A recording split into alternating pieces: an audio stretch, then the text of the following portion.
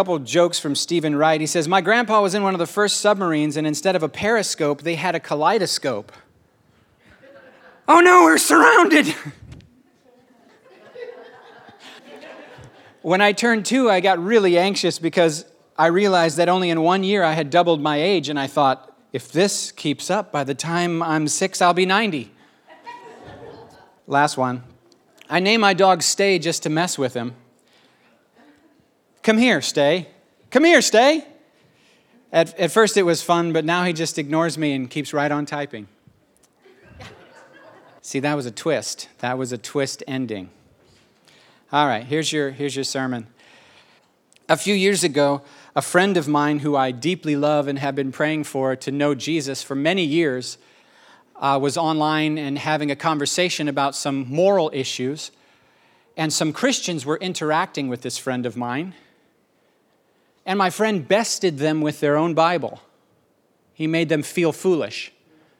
He said, if you guys think that we need to treat these people this way based on this Old Testament verse, how about you apply it consistently? And he quoted a couple other Old Testament verses that they probably didn't know as well as he did, even though he was not a believer, and said, this is why you guys are full of crap. You're hypocrites.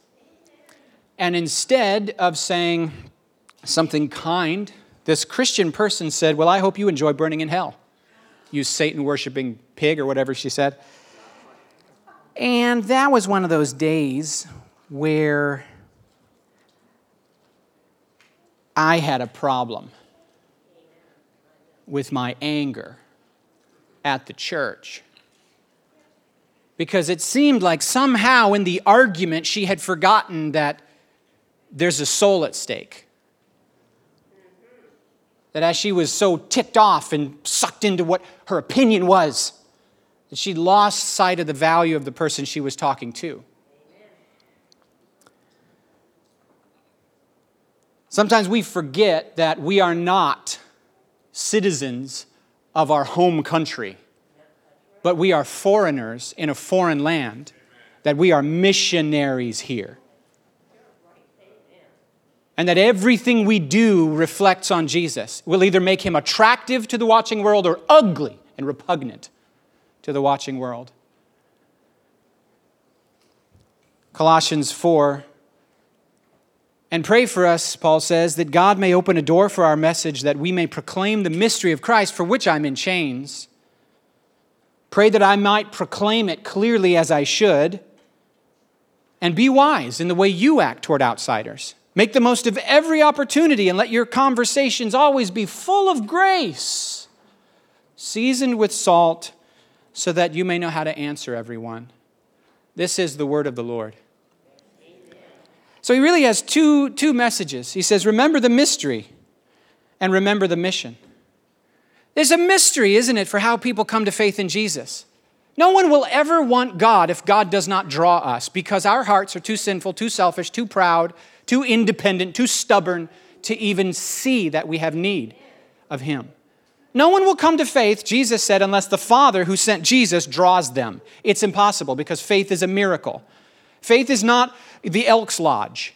Faith is not a community that is possible by human effort and energy. You know, all of our diligence and all of our doctrine does not make a church. It just makes a club.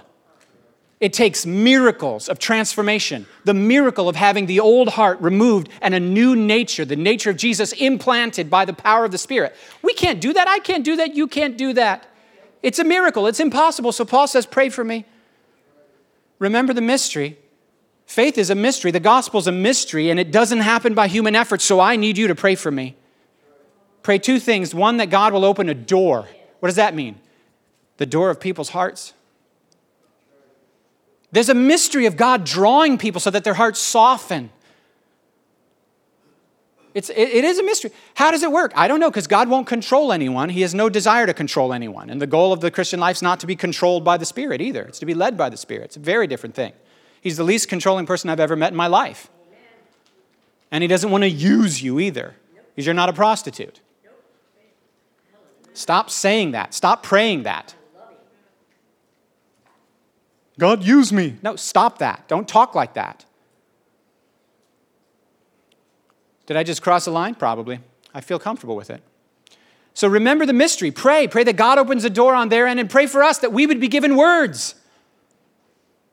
I need Jesus. You need Jesus. Paul's living as a missionary. He's in jail for being a missionary. And instead of stopping, he's praying that they would pray and that God would open doors in prison. And that's what happened. We know it from the other letters. Oh, everyone here knows about Jesus now.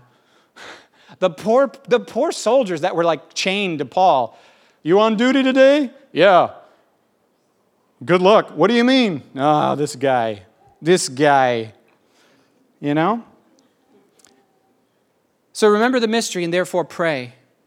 You need words. And the words don't even, you can have perfect words like Jesus did, but if like we talked about last week, if hearts aren't open, all the anointing in the world won't do nothing. That's right. Amen. We need open doors and we need words. We need the Spirit working on their end and we need the Spirit working on our end. Which means we can't do it, which means, oh, God, we need you, God. We got to pray. Remember the mystery, therefore pray. And the second thing, remember the mission. He's going, you guys think I'm the front lines and you guys are just support staff? You know how I grew up thinking this way. I grew up seeing this mindset. We send money to send missionaries somewhere else, and then they're missionaries and the rest of us are just Christians. Guys, it's deception. You're the missionaries. In this country, y'all are the missionaries. The preachers are not the front lines, guys. Y'all are the front lines. The preachers are just staff. We're just coaching staff. We're not on the field. Y'all are on the field. Sunday morning's not the big game. The big game is Monday through Saturday. This is a halftime locker room pep talk. The big action is not you inviting someone to come here for me to do the real work. The big action is you on your face every morning getting filled up with the Spirit and the truth because you are going into the mission field as the missionaries. And Paul says, hey, we have a mission. I'm here in prison. Pray for me. But listen, make the most of your time. You are the missionaries where you are. Remember the mystery and pray. Remember the mission and get on with it. Don't get deceived into thinking you're citizens in your homeland. Stay awake to the fact that everything you do every day reflects on Jesus and has eternal consequences. So he says, make the most of every interaction with eternity in view. And then it's interesting to me, he focuses on speech as a primary focus. Speech. Sometimes we go, yeah, go into all the world and preach the gospel. Use words if necessary. And I go, oh, it's necessary. It's necessary. We want to live in such a way that people go, why do you have so much hope? But when you do good in the world, if you don't explain it, they'll simply conclude you're a good person. And that is not any help to anyone. Plus, hopefully you know this, you're not a good person. At best, you can become a person who has been redeemed by love, so you are becoming love, but you aren't taking the credit. If you're a real Christian, you never take the credit. You throw your crowns at Jesus' feet. And the reason words are necessary is because the one who saves you is the one who wants to save them, wants to love them, wants to welcome them home as lost sons and daughters who are worth the blood of Jesus. So sometimes we get forgetful, don't we? We forget we're in a mission. We forget we're the front lines. We start to live like this is our home, and what do we want to do today? What do we want to eat today? Where do we want to go? Where do we want to wear? What are we doing for vacation? We walk right past people. Or worse, we treat them badly. C.S. Lewis says that some conversations belong in the house. He said it's not appropriate for Christians to debate doctrine in public in front of non-Christians. It's totally inappropriate. We take down our leaders in public, online, in front of the watching world. We take on each other. We criticize other believers over points of differences of opinion, differences of biblical interpretation. It's crazy. It'd be like if the Army and the Navy and the Marines were fighting while the country's under attack. It's just like that. It's craziness. I heard a Catholic priest, Raniero Cantalamessa, say, guys, we got to stop that. Because when the fighting is around the king, you need the Army and the Navy to form a tight circle around the king and fight. And he said, guys, let me tell you what time it is in culture. The fighting is around the king. It's time to close ranks. It's time to partner with some people that in previous generations we spent all our time saying, they're the devil.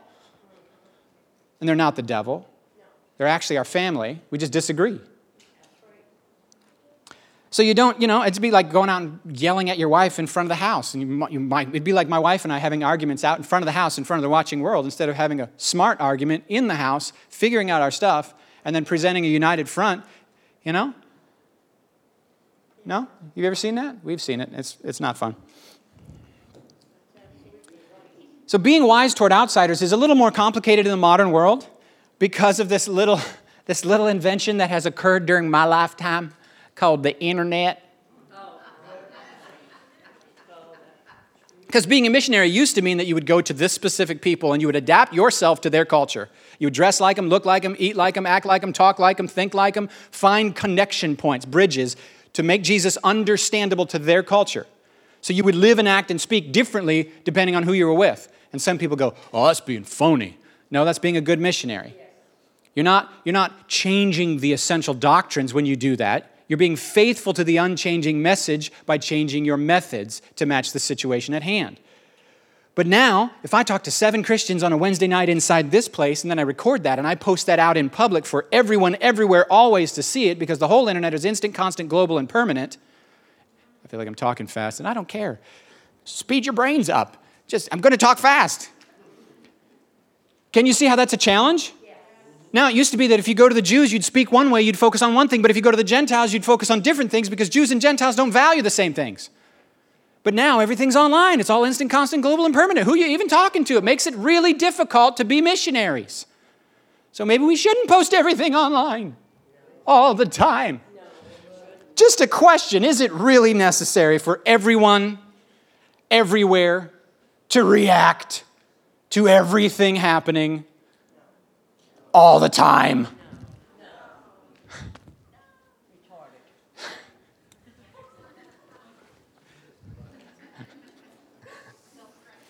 The big business called social media has an algorithm that's designed to jack our brains up on all sorts of chemicals that work our emotions to get us to spend as much time as possible online. And the way that they get us to spend as much time as possible online is by giving us these little hits of dopamine because we have this thing called ego and insecurity and we need love and we don't know who we are until somebody likes my picture and likes my post and likes what I made. And it's addictive. It's super addictive. It's fun when I find young people that are like, yeah, I don't even have social media. And I'm like, wow. Do you own a typewriter too? Yep. Do you listen to phonograph records? Yes, I do. Who are you people? I want to learn your ways. What happens is sometimes people think that we're boldly, when we're like stirred up, when we're like stirred up with our feelings and our thinkings and our opinions.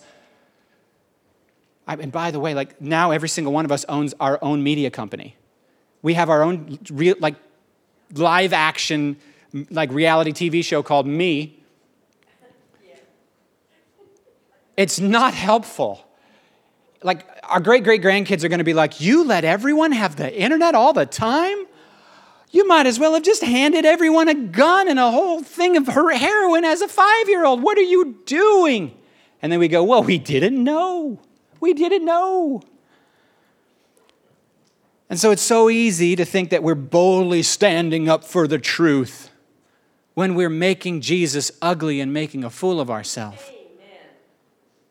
Stating our opinion on something that's really not that important because we forgot we're missionaries. We're putting stumbling blocks, is what Jesus calls them, what Paul calls them, in people's path. Here's what I believe. The real problem underneath all the problems of society, like there's lots of problems in society. I don't need to say, can I get an amen? We all know this. You wanted to give an amen anyway. There's problems in society.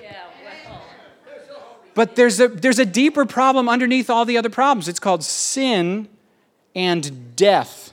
Sin and you might have noticed this little thing where everyone's deeply in sin and everyone's dying. It's kind of a big deal. And I think maybe we should focus on that problem. Instead, it's like, whose leader will get us to a slightly better place?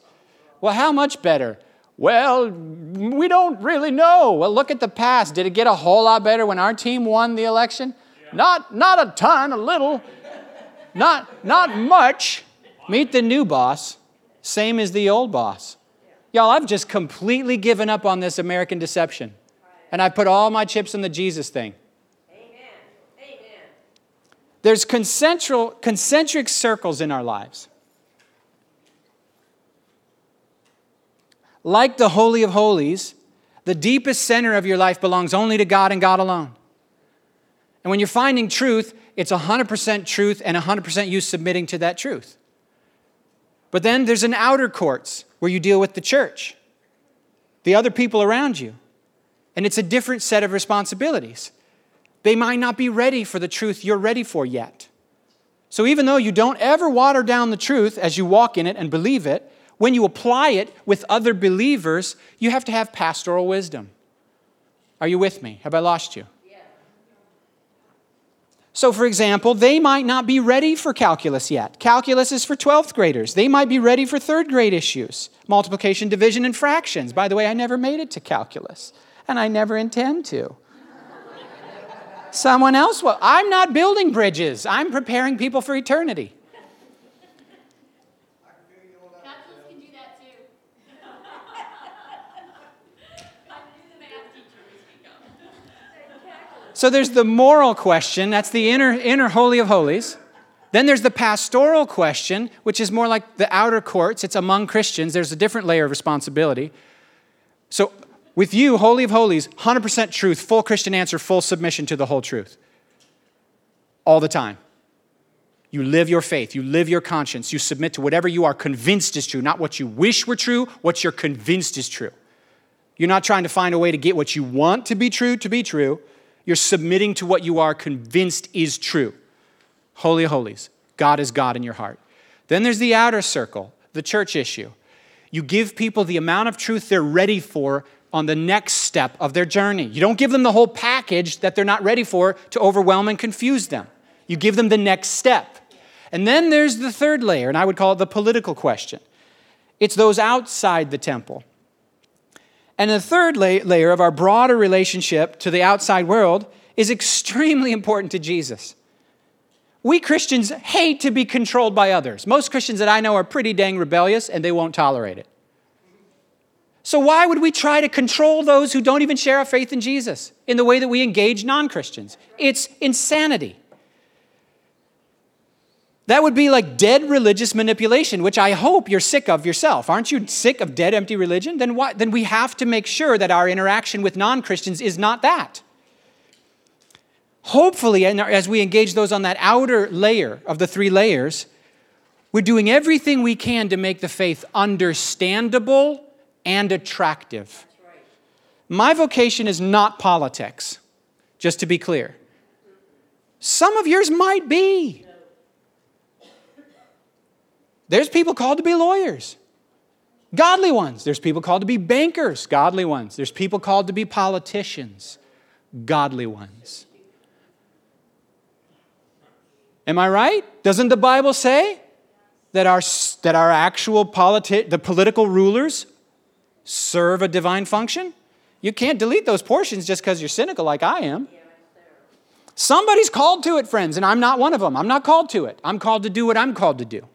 But if you are called into that sphere, then this will be your task, to honor non-Christians, to honor them, to work with non-Christians, to partner with non-Christians and honor them and find common moral axioms that you hold in common with them that when applied will serve the greater good.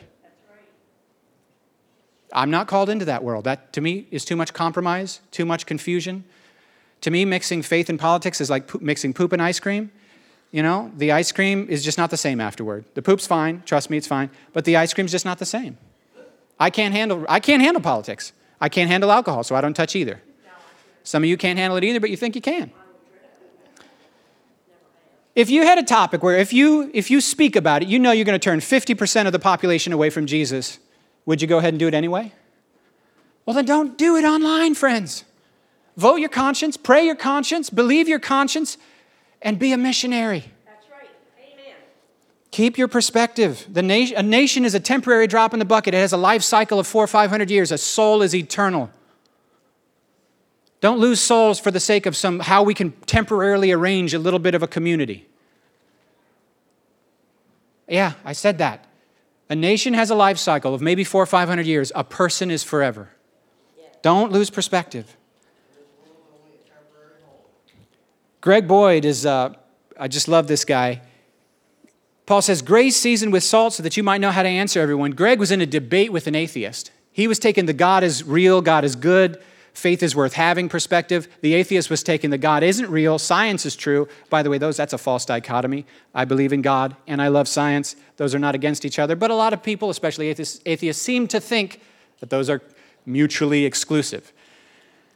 So Greg said, that guy mopped the floor with me in that debate. That atheist made me look stupid. He destroyed me. And I sat there at the end feeling like a total failure. And then my debate partner came over, my atheist friend now, came over and said, that was really intriguing. And Greg says, oh, really? You decimated me. I feel like a fool. I feel like I failed Jesus. And the atheist guy says, I would like to meet with you to discuss this further. I've never been treated this friendly before, and you said some really interesting things that make me think. He lost the debate, and he won a friend. He knocked that one out of the park, but he felt like an absolute failure because he lost the debate. But here's the thing, guys. Jesus hasn't called us to be lawyers. You will be my witnesses. A lawyer serves a very different purpose in a court of law than a witness, doesn't it? What is the witness called on to do, guys? Testify to what? What you have seen and heard. What is a lawyer called to do? Win arguments. Jesus hasn't called you to be a lawyer. He's called you to be his witness. Here's what I know. The Holy Spirit moves in authority when you speak about what you have seen and heard. The things you actually know, you have authority to declare. The things you've walked in, the things you've learned, the things you've experienced, the things you've seen breakthrough in, you have authority to share your story. And when you do, God puts power on it. I feel like that's about enough. We're having a friend of mine come to help us replant Gateway at the beginning of 2022. Part of the reason is 80% of church growth that happens by conversion happens in the first 5 years of a church's existence. After that, it starts to degenerate into us taking care of believers. But something about the first 5 years of a church's existence, the mindset of the average member is focused on outreach, living as a missionary. But after we're established and we finally have enough people in here to pay the bills, then we chill and we relax and we make it about us being a happy little family. And by the way, I love us. I love us. We are a happy little family and I love us. But I don't want us to lose the missionary zeal. I don't want us to lose the missionary focus. So we're going to bring Adam, and he's going to probably spank me. And it's going to be okay. Just a few quick things about restaurants and Chris Vallon, and then I'm done. If you go to a restaurant, please don't forget that your server matters more than your experience of the meal. At least tip $5 per person if all you got was coffee, or 20% of the total, whichever one of those amounts is higher. And be nice. Chris Vallon, when we were out there, Stan will remember this, when we were out there at a prophetic conference, everything was on fire. I got out of my little rental car and I looked up at the sky and it was orange and my lungs started to burn because everything was on fire. The mountains were burning. Everything was burning. And I was like, are they going to have a conference at all, you know? And they told us, don't you dare pray for the fire of God. You pray for the rain of God. We don't want any mixed messages going up to heaven. They're like, fire, fall. No, Lord, we cancel this assignment in Jesus' name, and we ask for the rains of the Spirit. And I was like, oh, this is great. Chris told us this. He said, we know you're all excited to be here at this prophetic conference, but I'm begging you not to try to prophesy out in public this week. I'm begging you. He said, our city's overfished. We used to think that we were doing God's will. We used to stand up on tables in public and preach. We used to grab the loudspeaker thing while we were at Walmart and preach Jesus, and we thought we were being persecuted when they'd kick us out. We were being jerks. We had zeal without maturity. We prayed over everyone who has a crutch, anyone who has a cast. We thought we were doing it. We thought we were killing it. Guys, we've turned so many people off to Jesus because we've been so just insensitive and pushy and rude and presumptuous. Our city's on fire. Here's what I'm asking you. Please don't. Just please don't. Can you not? Can you not exercise your spiritual gifts out in public this week? Can you do this instead? Can you treat your server like a person? Can you ask them how they're doing and look in their eyes and care? Can you tip huge? Can you be extremely patient because they're understaffed, because people have lost their houses to the fire? Can you honor this city? Can you recognize this city is in pain because they're all going through big stuff? Guys, we're not saying that if you absolutely have to and the Holy Spirit won't let you go, that you can't. But I'm just begging you, please, please. We've done enough damage in our zeal over the years. Our city's overfished. Could you just honor them and take good care of their hearts for a change? Isn't that amazing? I love that. I love that. I said I was done, so I'm done. Remember the mission and remember the mystery.